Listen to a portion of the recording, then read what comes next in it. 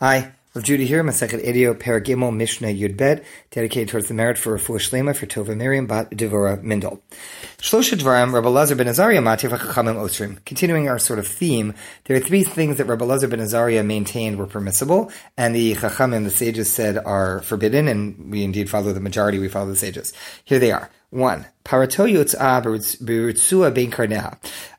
That a person's cow is allowed to go out with a ritzua, like a strap, strap, between its horns.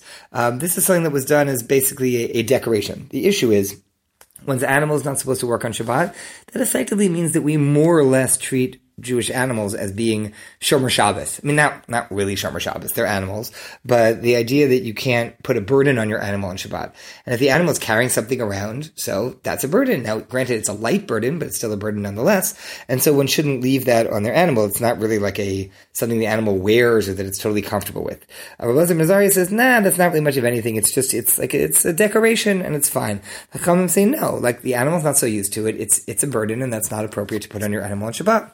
Second thing, mikardin et behema b'yom tov.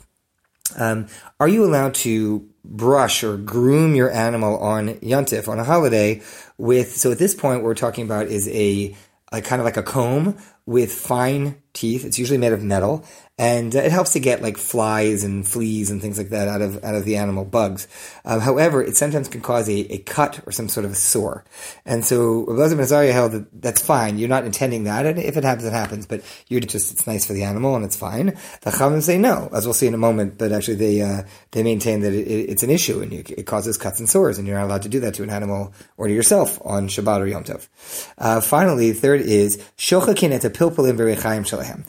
That you're allowed on Yom Tov to grind up peppercorns in the normal way, and it's with a big mill. The problem with the big mill is that it's schleppy, it's big and heavy. So the Chachamim say, no, you're not allowed to do that. That's heavy. It's too laborious, and you just have to use kind of like a little tiny pepper mill to grind up fresh pepper. Rabbi Elazar ben Azariah holds, no, that's the normal way of doing it, and it's fine. You don't have to do it in like a little, a smaller contraption. Now, Rabbi Yehuda Omer, Ein makadrin et behema b'yom tov b'mneshu osa chabura, aval makartzefin. Rabbi Yehuda says a middle position. He says, you're not allowed to comb with those thin tooth, the narrow gap metal combs, to comb an animal on Yantif, because it will indeed hurt the animal or cause a cut or something like that. However, you can use a broader, like a wooden style comb, something with broader teeth that just kind of brushes the hair out a little bit. But Chachamim Omrim ein makardrin v'lo afkalo lo makartzefin. Chachamim say no brushes at all. Not metal ones with narrow holes, not wooden ones with wider holes. No brushing at all. We have concerns about whether it's getting to the one where you're going to cause a cut, ripping out hair, etc. It's just not something that we're allowed to do with our animals on Yantif.